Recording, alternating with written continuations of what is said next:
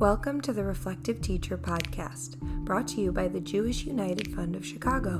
I'm Martha Weil, and together with my real-life co-teacher and co-host, Lindsay Elliott, we're bringing you interviews with experts in early childhood education.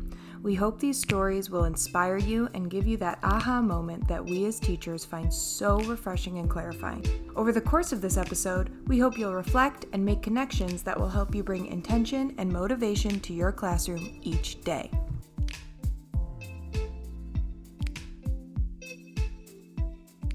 On today's episode, it's all about teacher language. Our guest, Tom Hobson, otherwise known as Teacher Tom, is a well-known preschool teacher, blogger, speaker, and writer. He's also author of the book, Teacher Tom's First Book.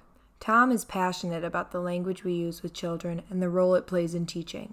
He is articulate and confident in the principles that guide his everyday work with his students, starting with the way in which we speak and interact with them.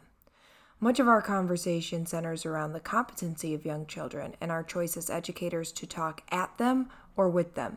So without any further ado, here's our interview with Tom Hobson. Tom Hobson. Hi, Tom. This is Martha Weil and Lindsay Elliott. Hi, Martha. Hi, Lindsay. Hi. We're so glad you were able to do this interview with us. Well, I'm glad I could too, and I'm glad you reached out to me. I know, you were so quick. On Facebook. Martha's like, I think I'm just going to Facebook him. Yeah, like the day we decided to do it, I was just like, I'm just going to see. And then you responded so fast, I was like so happy. So we're so glad. Were you just in Australia? Yeah, I got back a couple weeks ago. That's amazing. Yeah. So you're on tour there, doing some conferences? I was kind of everywhere. When I go to Australia, I typically go, and I go from anywhere from 2 to 5 weeks. Wow. And then what I do is I travel around the country and I do do professional development with different schools, and then I also speak at conferences or whatever happens to be there during my window. So I have some colleagues there who try to I tell them what time I'm going to be there, and they try to book up all my time. The blog, what's beautiful about a blog, right? Yeah. It's like you have neighbors all over the world. Yeah. Because I started blogging in 2009. And I think in 2011, somebody from the UK said, hey, do you want to come speak at a conference? And I never even thought about that. I said, okay, if you're paying for my ticket, I'll go. Yeah. And then a couple months later, somebody invited me to Greece. And I said, okay, I'll go to Greece. Whoa. And it was quite some time before anybody in the U.S. invited me. I was in Australia. I think I'd spoken to at a couple U.S. events, but then in Australia, they've had me come down for 7 years. Yeah, I've been, Iceland and China and Vietnam and all those places. But I've only just now begun to talk to people in the U.S. That's awesome. What we want to talk about with you today is teacher language, and we're really excited about you for that topic because we love the way you write and the way you write about dealing with just the day-to-day in your classroom and how you seem to run your classroom.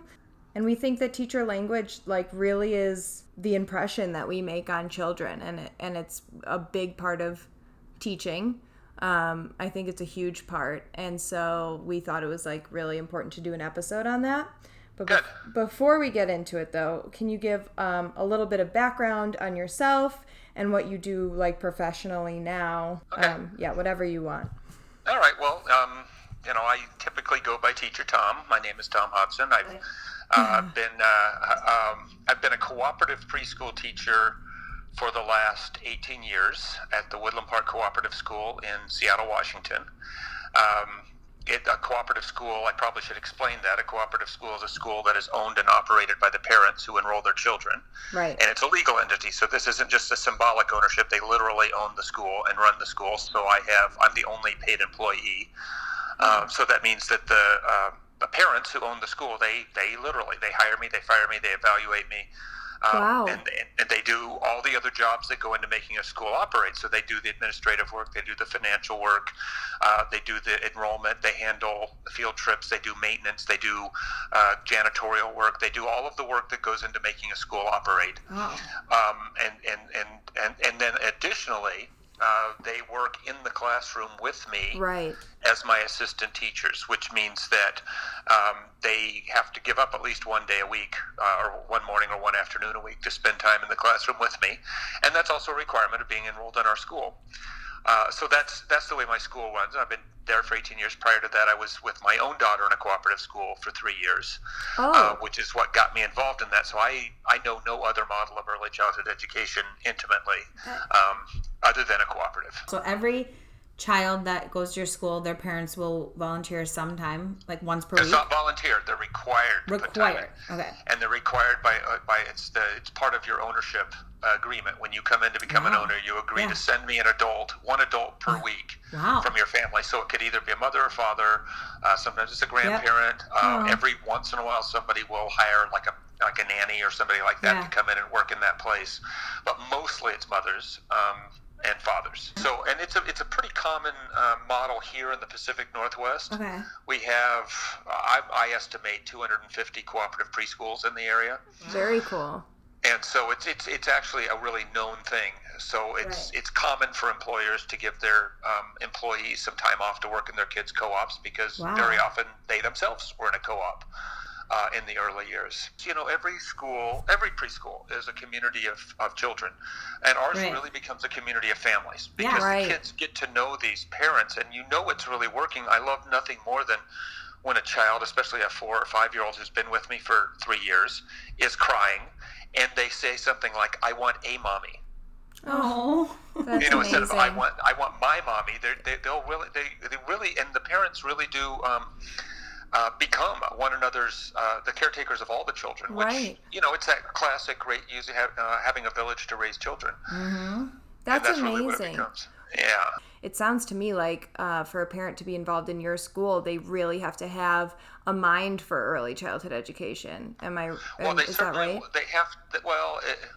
They develop that mind over time, right? Usually, what they're coming in with is a commitment to spending a lot of time with their children during their early Yeah. years. A lot of parents, and there's a lot of it's mostly mothers, but sometimes fathers who commit themselves to saying, and it's very common to take maybe 5 years off out of your career to just be a stay-at-home parent. I've got a lot of parents who are self-employed, a lot of parents who are artists and things like that, so they can make their own schedule. But it does have to be people who want to spend time with their kid. Yeah, exactly. Right. And then what ages do you have? It sounds like you probably 2 to 5-year-olds. 2 to 5. Yeah. And I guess if I'm introducing myself, I should also mention the other part of what I do, the Teacher Tom part. Yes. So that is, I started, like I said before, I started blogging in 2009. And really, this was just really part of my reflective practice as a teacher. It just became something I had been a professional writer prior to the birth of my daughter, and I had taken some time off from that.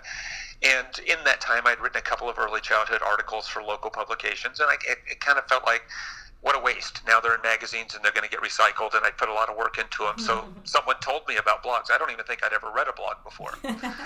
They just told me about it, so I got a template off of Google or someplace and just plugged these articles in there thinking, okay, this is just where I'm going to house those articles so people can read them if they want to. And then I began to understand that, every day I realized, I could write another one. And now since then I've written almost every single day, since, for the last 10 years, gosh, at this point, Yeah. It's 2019, isn't it? And it just, and from there, people started reading the blog, and I started, people started inviting me then to come and speak, and I've written a book now, and I've got another book that's coming out probably in January, and so it's become a little kind of a surprising second career in my life.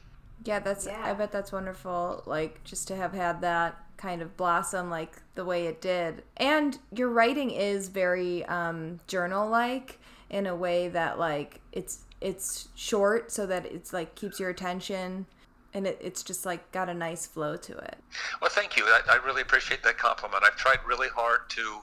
I try to keep it around 4 paragraphs. Yeah. 4, maybe 5 paragraphs. I don't want it to be something that people feel like, I'll bookmark that and read it later. Right. I want people just to say, I could just sit down and I can crank through this real quick. And I know I have a lot of readers who say they, every morning with their cup of coffee, they read the Post. And it's I bet that's sort of like a mindfulness practice in and of itself for those people in the morning. It probably just sets their mind so right I mean, I want to do that now. Well, it's interesting. I mean, one of my visions of it, the reason I try to post at the same time every day, and it's hard to do it every day because I travel a lot and things. Right. But the truth is that I thought about it that, I used to commute to work when I worked for the man back in the day, and I'd drive in my car and I'd listen to my radio program every morning. And I loved that little half-hour radio, Right. And I became addicted to it. It was just like my little kind of, like you said, it sets your mind right. Exactly. And I also would love to discuss your book a little bit too. Can you just kind of give like a little overview of what you have in there? Well, essentially what the book is I had no intention of writing a book. Because I'm sitting down, I'm writing every morning already as it is. I'm sitting down and writing for a period of time and doing the best writing I can do. But people kept asking me, well, when are you going to write a book? When's your book coming out? And I would just say, well, what do you want? I don't have time to write more. And I can't write better than I'm already writing. And it occurred to me that what people were asking me for is to collect sort of the blog posts. I guess it's a kind of a combination of the most popular blog posts, the ones that have had the most readers, and the ones that I wished had the most readers. I like that, yeah. And kind of combined them together. So in many regards, it's sort of like you can sit down and read it straight through for sure. I like to think of it as the same type of thing as the blog, for something where somebody can sit down, crack the book, and open it any place and read something, and then put it down and reflect on it. Because to me, that's what I hope people do with what I read, and also when I go out speaking. I try not to tell people what to think. What I try to do is give people something to reflect on and do their own thinking. Yeah, I think the stories you use are really powerful for doing that. I certainly try to focus on storytelling. That's really my main focus. It's that's how the human brain has evolved. Truly, everyone learns from stories. Yeah, and I feel like we really connect through stories too. So that was a motivation for us to do like a podcast, and we love hearing stories. So anytime you want to plug a story, feel free. You have lots of them. Where can people find the book besides it's on your blog? For sure. You can go to Teacher Tom, and you can find the blog, and you can click to the book there, and it takes you to our page. We have our own sales page, and just Google Teacher Tom's first book. Okay. That'll take you to that. That's the easiest way to do it. That's awesome. Well, shall we get into teacher language? Absolutely. As soon as this siren passes my apartment. So, we wanted to start out just by talking a little bit about your article, The Real Work of Teaching. Because when we read that, we were like, this is what we're trying to get at with this whole episode of teacher language, especially the part where you say, the words we say and the tones we use with the people in our lives, they make us work to become the people we've always wanted to be, only because that's the kind of person we want them to be. And I think that's so important, because young children, they look up to their teachers, they look up to the adults in their lives, and if we're sitting there and reacting to them in negative ways and not mindful, nurturing ways, I think we can't expect them to become mindful and nurturing people. I think that's a piece of it, and I agree completely. I think the other piece of it, though, is, and I think this is actually harder for most of us adults, because most of us, when you're hanging out with your kid and you're interacting with your kid, you're sort of your best self in a way. It's when we're interacting with the rest of the world that it really makes us better people. I mean, if you tend to get in lots of conflicts with people, that's what your child is going to be learning. If you tend to be somebody who uses a lot of foul language, you swear a lot, your kid is going to learn how to use. You are role modeling all the time.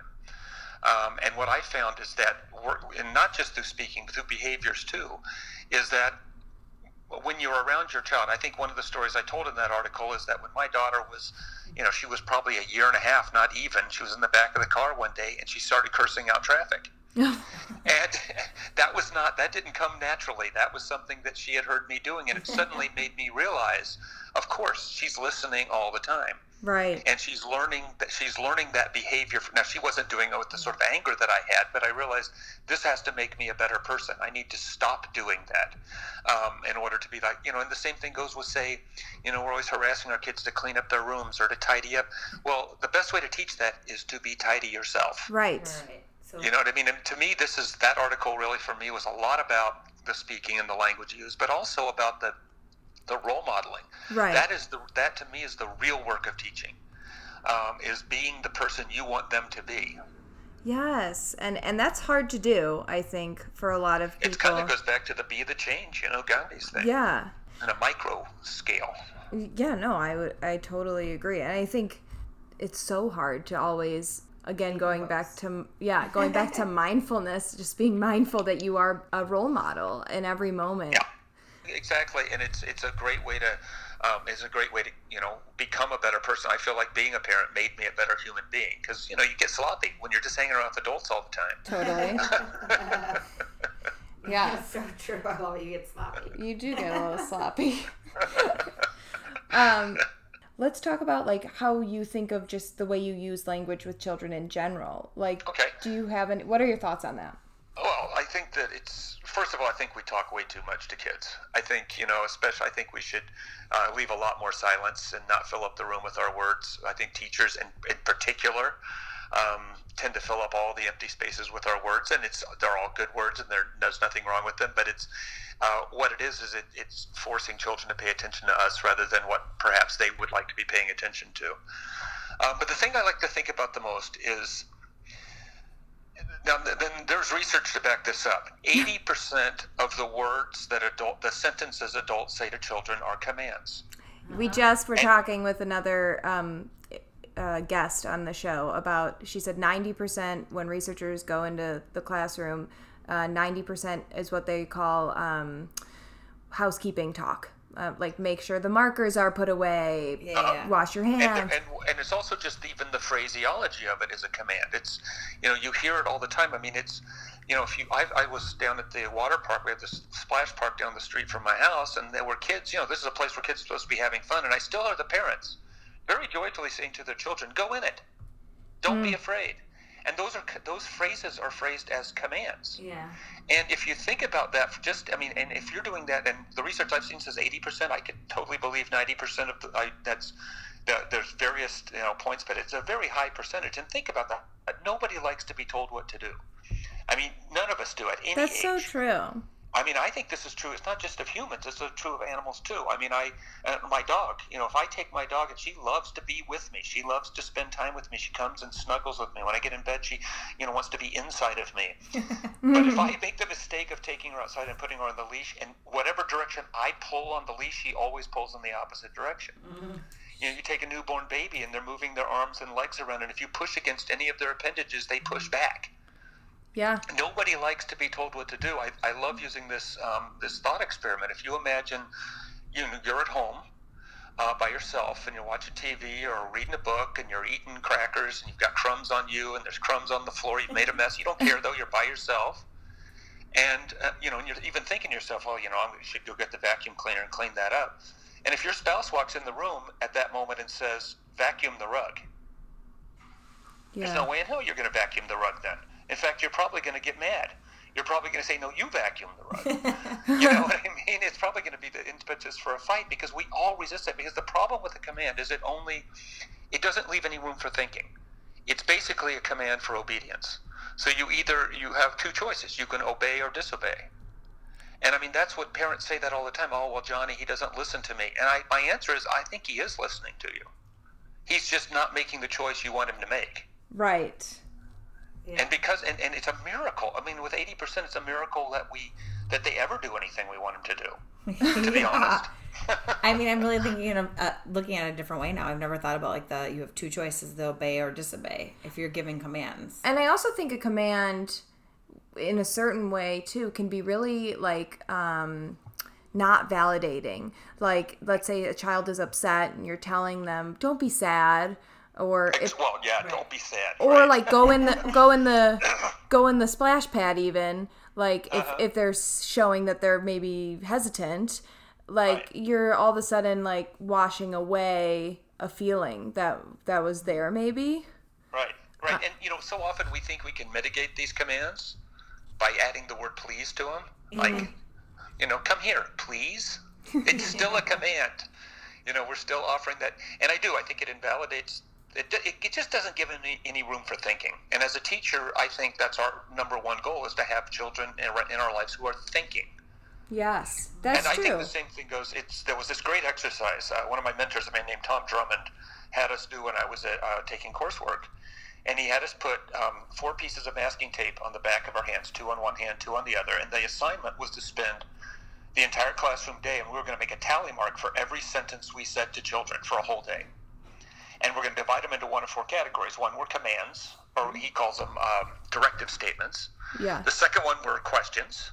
The third category were like social niceties, like pleases, thank yous, how are yous, those kind of things. And the fourth category were just pure informational statements, just statements of fact. And we had been talking about this idea that 80% of our sentences are commands, and how we'd like to maybe not do that. We all went out to our classrooms. We came back and aggregated all of our tally marks, and sure enough, 80% of the things we'd said to the kids during that day had been commands. So it's a really hard thing to change. It's in our culture. It's in our expectations of how adults interact with children. And even those of us, like the 3 of us here and everybody listening, who disagree with that, who would rather not do it, we still do it. We still perpetuate it. Mm-hmm. It's so hard to do. So what do you do to combat that in your classroom? So one of the things is you can, in almost every case, and I do want to talk about this culture of questioning children as well before we move on too far, but really, I mean, look, and I guess I'll just finish this story here, and that way and I'll get to what you just asked. Yeah. What I found is actually when I came back from this exercise, I had done a commendable job. I had actually not bossed the kids around a lot. Yeah. But what I had done is I had asked a ton of questions. Uh-huh. I had even had to add an extra piece of masking tape on my wrist to accommodate all my little tally marks.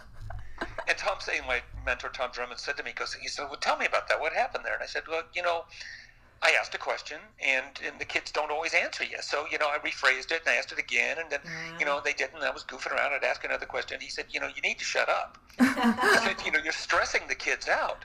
Because and he said, essentially, you're not giving them enough time to think. Right. And, the rule of thumb that he taught me, and that I think is actually a conservative estimate, is that if you're going to ask a child a question, you need to wait a minimum of 12 to 15 seconds before you can expect an answer.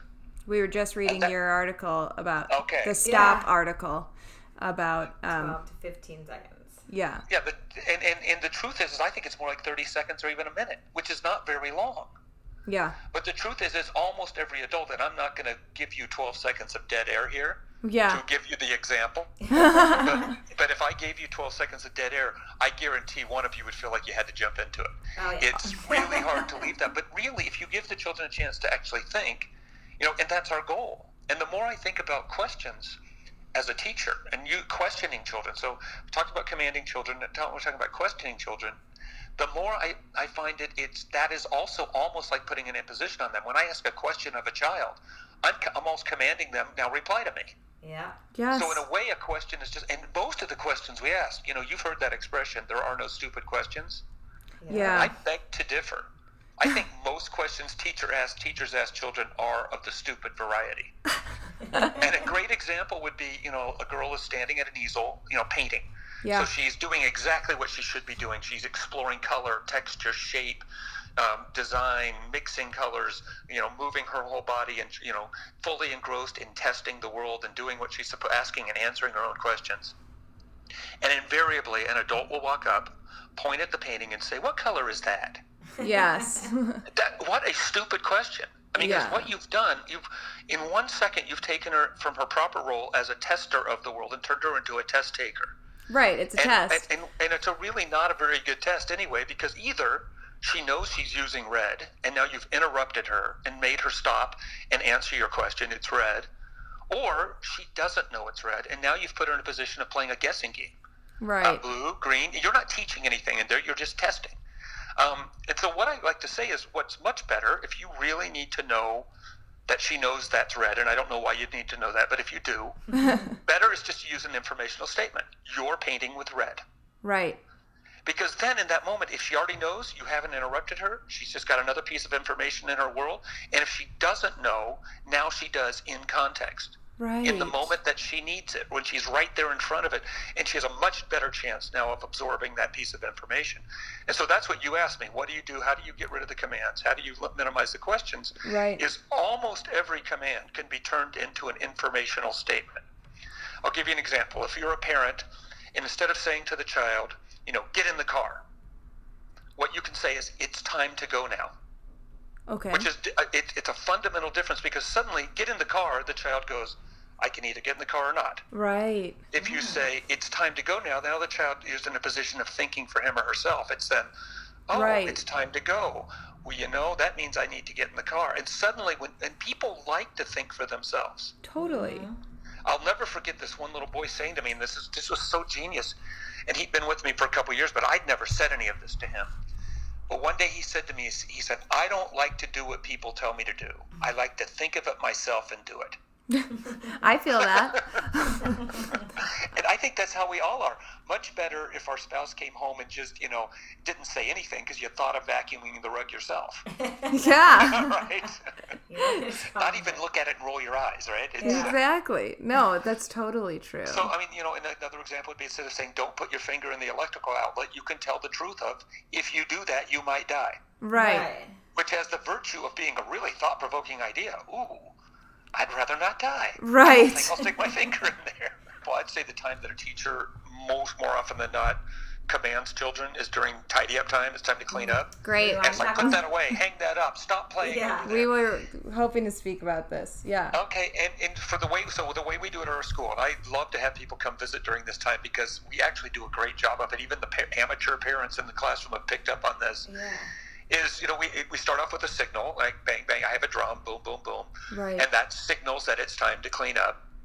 And if your classroom's like mine, probably 50% go right at it. About half the kids are ready to go. So they start putting away the blocks, hang up. Then you've got another 25% who aren't necessarily opposed, but they're in the middle of something. Yeah. Right? If they're working on a puzzle, or they're painting a painting, or they're building a building, and once they finish that, they'll join you. And so I think you need to honor that and give them the opportunity to. And nobody wants to be interrupted in the middle of a puzzle. Totally. Yeah. So, and so many people try to do that by giving the 5-minute warning. Yeah. Which I think is backwards. Yeah. Because what happens with the 5-minute warning is, you and I, if I said to you, I've got to go in 5 minutes, you would start wrapping things up, like, oh, well, I better get ready and start putting your notebook away and get ready to go. If you say that to a child, most children think something along the lines of, oh my God, I've only got 5 minutes and there's a ton I have left to do. And that's usually where the classroom gets a lot messier. They go to the shelves, they get all the toys off they've been wanting to play with, everything else. And I think it's and they get in a kind of a manic little rush. Right. I think much better is to give the signal and then give them that 5 minutes or 10 minutes even after you've made the signal, and allow plenty of time for them to then finish what they're doing and then join the group. So anyway, then you've got, without doing anything other than banging your drum, you've got 75% of the kids pitching in. You might have to wait a little longer than you want to, but you've got, within about 10 minutes, you've got most of them working on it. And then there's that 25% who want nothing to do with it, right? Yeah, they're going to the bathroom. They're hiding somewhere. Yeah. And so for me, that's when we start making our informational statements. There's a block on the floor, it belongs on the shelf. Right. So suddenly you put instead of saying put that on the shelf and they can obey or disobey. Or can you put that? Right. Yeah. Or can you, which is a question. Much better they can answer no. Right. Much better is to just leave that, almost like your language becomes a loose part, right? You leave your language there and they can pick it up. And some of the kids will sit there and go, yeah, there's a block on the floor. I could be the one who puts it on the shelf. Right. And invariably, it always happens. If you point out a block that's on the floor and it belongs on the shelf, children, it might not be the one you want to go there, but one of the kids is going to go take that on. Mm-hmm. The costumes belong on the costume rack. Just a statement of fact rather than a command, and you will always have children participating in that.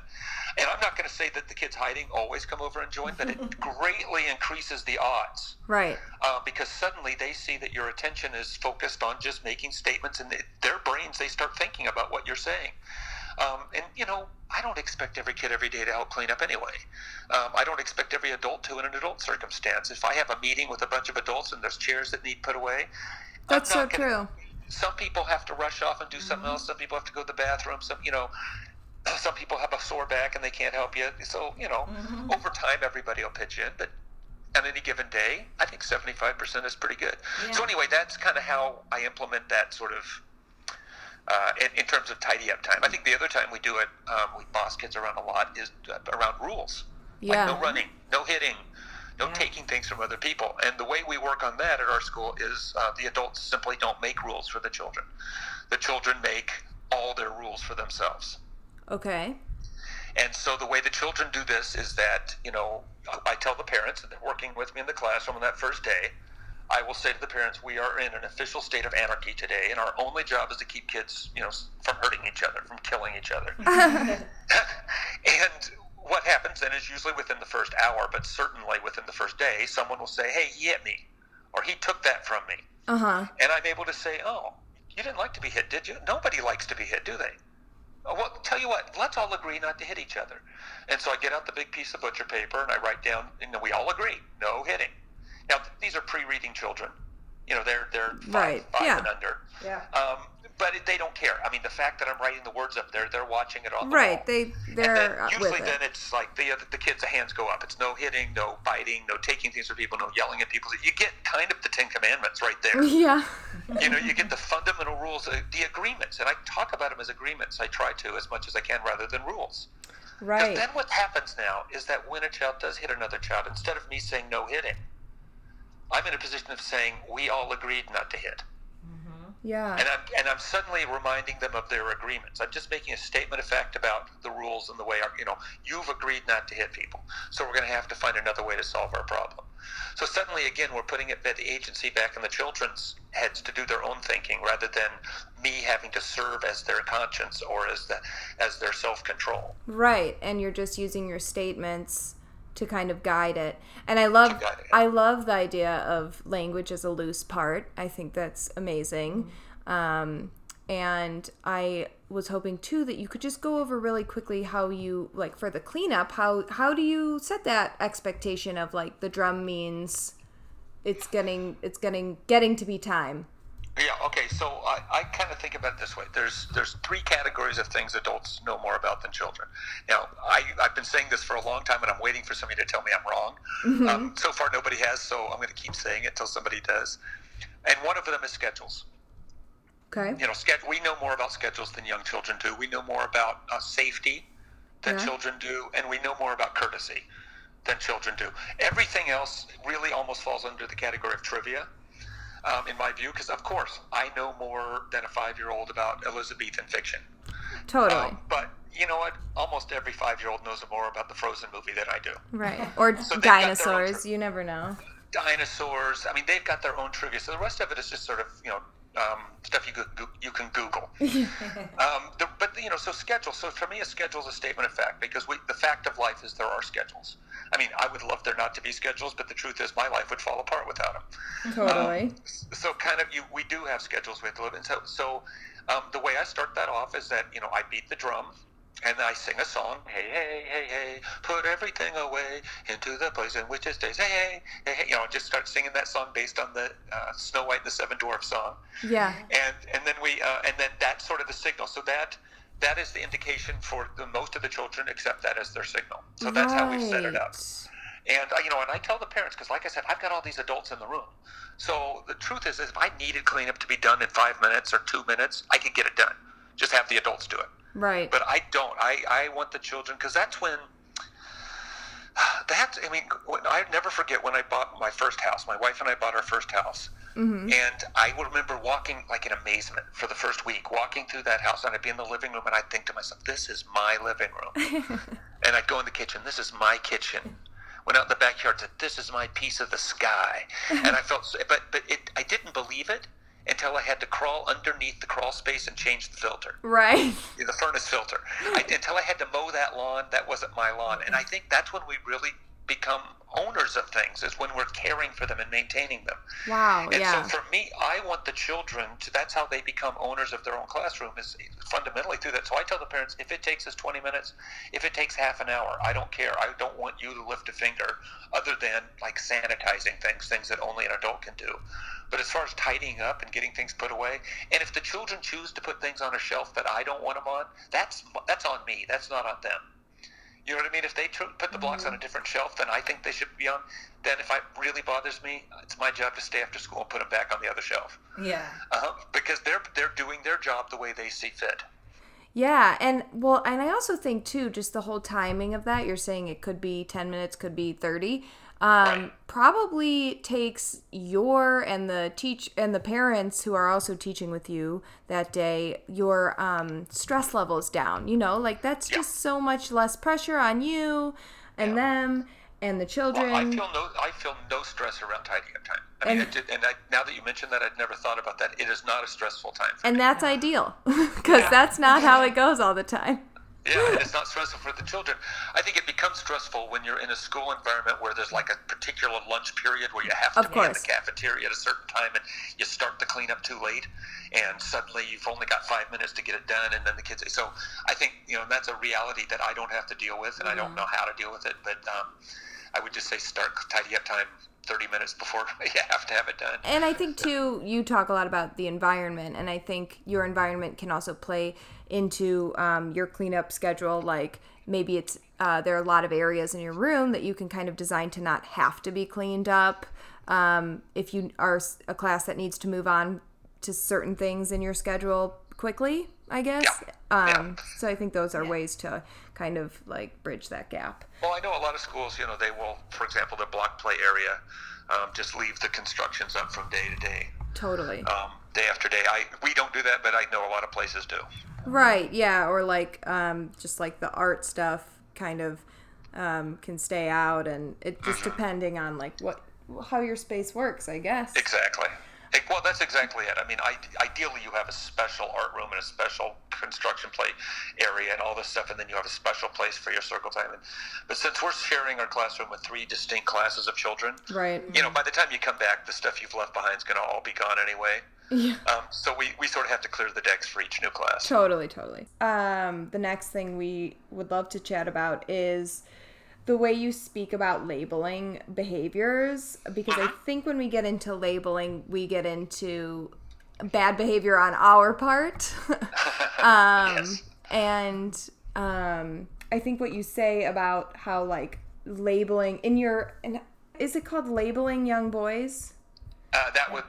Labeling young boys, yeah. Really, it's wonderful the way you say, like, you want the children to understand their behaviors, and that's our job, is to help them understand the behaviors and not label them. I think the classic one we do, actually, the most common one is to say, oh, he's shy, or she's shy. Shyness is an emotion, and it comes and goes. I am not shy, but, when I started this phone conversation with you, I was feeling a little shy. Totally. And it's an emotion that we have. Or when I meet new people, I feel a little bit shy, but it's not who I am. It's how I feel. The same, and I think that's the same way with what we label aggressive. If there is aggressive behavior, and that's no denying that. But the person who's doing is not aggressive. In that moment, he's behaving aggressive, or she's behaving aggressively. And I think it might sound to some people like a distinction with difference without a distinction without a difference. But I do believe what happens is when people start labeling us things, we tend to internalize these things and then start thinking of ourselves, oh, I am aggressive. I can't help it. Or I am shy. Absolutely. I can't tell you how many people I know who've told me they got labeled shy in their childhood and they feel like it crippled them throughout their lives. Yeah. And I know think children. The same thing happens with aggressive. Is you get labeled aggressive young, especially a young boy of color. You suddenly are finding yourself, that fits all the stereotypes. And it becomes a self-perpetuating or self-fulfilling prophecy. Exactly. And in a short space of time. I think even within the course of your school year, I've had children all of a sudden say to me, unfortunately, I'm a bad boy. And, I'm a bad boy. I've had that. Yeah. And it just breaks my heart, because it's like, whoa, there was total miscommunication and it's done real damage. Absolutely. I think this gets into a lot about patience and mindfulness again too, just how you are reacting to behaviors. And I think it's important to I think to the degree you can. We're all human beings, right? So we're going to have emotions too, and we're going to sometimes feel angry and sometimes feel anxious and sometimes feel sad, and those will come out in our behaviors. But to the degree we can, is just to stay calm and matter of fact, because when you hit someone, it hurts them. Right. and draw with the children. Let them see the consequence. They may not today be ready to understand it developmentally. I'll tell you, there's a lot of young 2-year-olds who can hit a kid and not quite get that their hit was why that kid's crying. Yes. You know what I mean? They're just developmentally not ready to make that connection. But I don't think it hurts to still speak about it. It becomes sort of a mantra we can talk to them about. When you hit people, it hurts them. Yeah, totally. When you take something, she's crying because you took that from her. I'm going to give it back to her because she had it first. And these are all statements of fact, by the way. I'm also using informational statements here. Yes. I think some of the most powerful informational statements you can use are things like, I can't let you do that, or I won't let you do that. I can't let you hurt people. Exactly. I can't let you, part of my job is to keep people safe, so I can't let you hit people. Yeah. And you can do it firmly without anger. Yes, that's the key, I think, because when there is aggressive behavior, I think a lot of people jump to aggressive reaction to stop that, and they're not thinking like, oh, I'm being aggressive, but when you're lunging and grabbing, I think your brain also wants to go along with that, and so maybe aggressive things come out of your mouth. When we're also, and the truth is we have high energy. I mean, it is upsetting to watch someone hit somebody else. Yeah. Whether it's adult or a child. I mean, it is upsetting. I mean, it's, those of us in the business who've watched a lot of kids hit a lot of kids, maybe we're a little more immune to it. Yeah. But it's, but when you're sitting there in the moment and somebody just, wails on the back of somebody's head unexpected, you feel your natural instinct for, my God, that's so unfair. That's so unjust. Right. All of those emotions come up for us, so it is hard. And I do think that when we do that, when we do express ourselves too loudly, and I've done that before, where you'll stop, yeah, and you'll shout it out too louder than you expected. Your next step is to, after you've talked to the child, is to then apologize. Yes. I'm sorry, I raised my voice. I should not have spoken so loudly to you, because usually it scares them. I've had that experience as well, like where I feel like I was like just trying to get a child to do something I wanted them to do, and I was getting more and more frustrated, so my tone was becoming more and more aggressive or scary, I'm sure. Scary. And just after apologizing to this child and saying like, I'm so sorry, I want us to be friends, I shouldn't have gotten so upset, our relationship changed. Well, and it's also, what's great, you're role modeling. Right? Because that's exactly what you want them to be doing, right. Ultimately. Exactly. I think that's so important. Lastly, can you just talk about how you deal with like the idea of democracy in your classroom? I just feel like you'd be a person who would have an amazing view on like the competency of children. And well, for me, it starts with the premise that, I am not any child's superior in any way, and they are not my superior. We are colleagues together going through this process. There are certain responsibilities I have, like safety and schedules and courtesies, that I have to be responsible for. But that doesn't mean I'm their boss, and it doesn't mean one of our mantras around our school is, I'll be the boss of me, you be the boss of you. And it's a wonderful thing to do. I think, to me, one of the most important things we do is, so a democratic society, right? That's the reason we have education in a democratic society, is so children can be good citizens. And how can they learn to be good citizens if they don't get the opportunity to be good citizens? Totally. And to me, that is the fundamental job of every school in a democratic society, is to give children the opportunity to function in a democracy. So I talked already about the way we make rules. And where the kids, and and it's not just a democratic process. We do it by consensus. Every single child has to agree in order for us to make these agreements with each other. Right. And so, to me, that's like a legislative process right there. And sort of by default, I'm in, I guess, the executive branch. My job is to help, enforce the laws, which is sort of along the lines of like, the way. And of course, the consequence for breaking one of the rules is I remind you. Right. I want to remind you we all agreed not to hit people. I want to remind you we all agreed not to run inside. Yeah. And typically that's all you need to do. I mean, almost, I would say 99% of the time, that's all it takes. Maybe I have to repeat it 2 or 3 times. And the farther, there's almost never I've never had to use a consequence beyond every now and then, if a child is repeatedly, 10 times forgets their agreement, I'll say to a child, I'm going to ask you to play in a different place. Right. Until you're ready to come back. And I've never had a child be wrong about when they're ready to come back. Usually they just step out for a couple minutes, they watch the play, and then go back in perfectly fine. My heroes, my democratic heroes, are the children who walk away and never come back. Because to me, that tells me that they've realized there's something about that play that causes them to forget their agreements. Right, and their understanding. And in the name of this community, this society they live in, they're going to go do something else. I love that. And so for me, in a democratic, and a citizen is somebody who thinks critically, right? They think for themselves. And so to me, that's why it's so important to remember, that I don't tell them what to think or what to do. That's not my job. My job is to be there with them and help them and maybe show them, maybe direct their attention to the consequences of some of their decisions, and to give them advice and counsel when they need it. But my job is not to tell them what to do. It's for them to think for themselves. For them to ask a lot of questions. It's important for them to question authority. And I tell parents this, and this makes some people very nervous. I say, I'm going to be teaching your children to question your authority. Wow. Because if you don't question authority, then you're not really in a democratic society. Totally. And so I say to children, so that's why when the 2-year-olds come, the first thing I do is I make sure my box of plastic farm animals is there, and I get out the pig. And I say, the pig says, moo. And usually they laugh, oh no, the cow says moo. But I want them to listen to what I say. Right. And if it doesn't match what they already know about the world, then I want them to call me on it. I want them to know it's not just their right, but their responsibility to call me on it. I love that. Mm-hmm. I love the idea of a consensus rather than a vote. We've talked about this before on the podcast, because it automatically lets everyone be involved.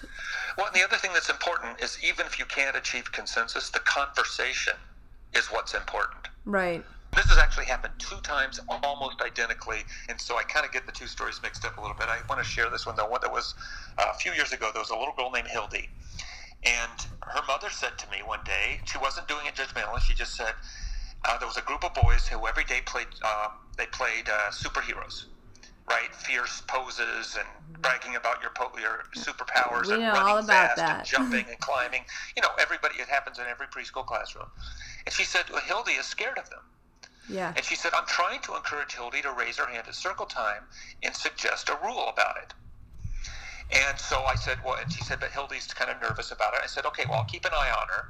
And sure enough, about 2 days later, I saw Hildy's hand up, and I said, Hildy has something to say. And Hildy said, I want to make a rule, no superheroes. And it went dead silent. Everyone was like, no. This group of 4 boys who are kind of the leaders of the superhero play were right down in front of me, and suddenly they just went, no! And then, though, there was a wave back of yes! Oh, wow. And you could see Hildy look over and say, wait a minute. I'm not the only one who feels this way. And it turned into, it was a yelling match, right? They were yelling, no, yes, no, he's yelling back and forth and all this. And so I kind of said, okay, if we're going to talk about this, we need to talk one at a time. Blah, blah. I got them all, everybody sort of settled down and started giving everybody a turn. Hildy, why don't you like the superheroes? And she said, well, I'm afraid of them. And one of these boys, I looked at his face, he was just crushed, and he said, but we save people.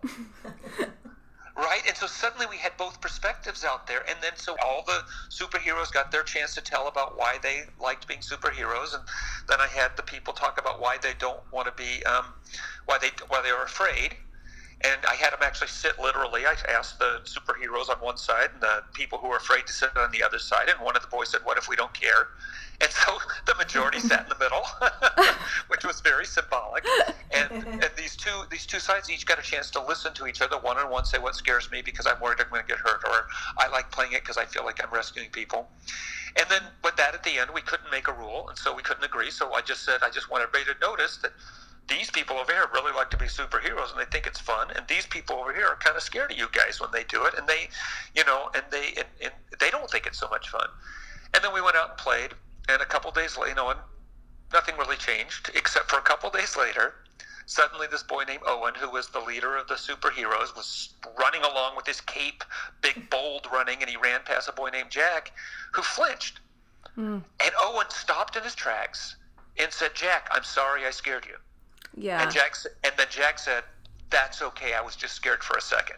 Oh my God. And it was just so incredible to me to see that, what happened is not that our society, nobody had to change, but our understanding of who we are as a community, as a democratic society changed. Suddenly now we understood that I believe what I believe and I like what I like, but this person's part of my community and he has a different feeling. And I just love I would love to see, an actual democratic society that way. Is that a blog post? I've written that one, yeah. Okay, yeah. I was like, that needs to be one. We need to link it. Yes. No, I've written that one. There was another one that was a similar situation where 2 days later, they were playing bad guys instead of superheroes, same game. And one of the boys, 3 days later, his mother came to me and said, last night when we were in bed and they were saying their evening prayers, which their family did, and she said, when we were saying prayers, Henry told me he's going to stop playing bad guys because Francis doesn't like it. And sure enough, from that day on, they played good guys. It was the same game. They just changed the name, and that satisfied Francis. Oh my goodness. So when you give kids a chance to solve those problems, they might not do it today or tomorrow, but eventually they're going to. That's what I love about these democratic processes, is it gives people a chance to think. You don't make decisions in the moment, even in our actual democratic society. It takes a lot of debate and a lot of discussion, a lot of ideally compromise before you finally get to agreements with one another. And I think a big part of it too is that you're operating from a place of I am not I am not commanding, and I am not you're not operating from I just want this to be resolved. You're right. About the journey. And so when they're all shouting yes no at each other, I'm imagining that you were pretty zen. I love it. I actually really like it when they're doing that, because they're reflecting the way the real world is in some ways. We go out to these protest marches, or you read the newspapers or go online, and that's how democracy kind of works. And we hate it sometimes, but it's kind of how it has to work. Right. And then you offer them, though, too. If we want to talk about it, we got to do it one at a time. Well, I think the key thing that adults forget, and that I try to impose to a certain extent, is that you also have to listen. Right. And to me, that's the piece that maybe we miss out on our big democracy, is sometimes we don't have to listen to the other people. And what I try to do, and I've learned this from the children, is when I engage politically, which I try to do at least every day, is I try to spend some of that time listening to people I disagree with. Yeah. The perspective taking piece of that, I think, is really important. Teacher Tom, can I call you Teacher Tom? You can call me Teacher Tom, yes. Teacher Tom, you are a radical dude. Thank you. We love it. You're so awesome. Thank you so much. It was honestly such a big deal to us. Yeah. Thank you so much. It's been a pleasure. We will talk to you soon. Okay. All right. Bye-bye. Thank you both. Bye-bye. Bye-bye. So that's our show. If you would like to learn more about Teacher Tom or read his wonderful writing, you can head to his blog at teachertomsblog.blogspot.com. His website is where he sells his books, so be sure to check it out. You can also find Tom on Facebook and Instagram at @TheTeacherTom.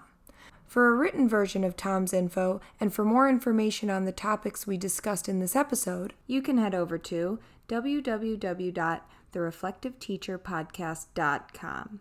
That's our website, and on it we post show notes for each episode and resources so you can learn more about each topic we discuss. While you're there, make sure you subscribe to our mailing list so you can stay up to date on all things Reflective Teacher Podcast. You can also follow us on Instagram at The Reflective Teacher Podcast, or find us on Facebook under the same name. Thanks for listening.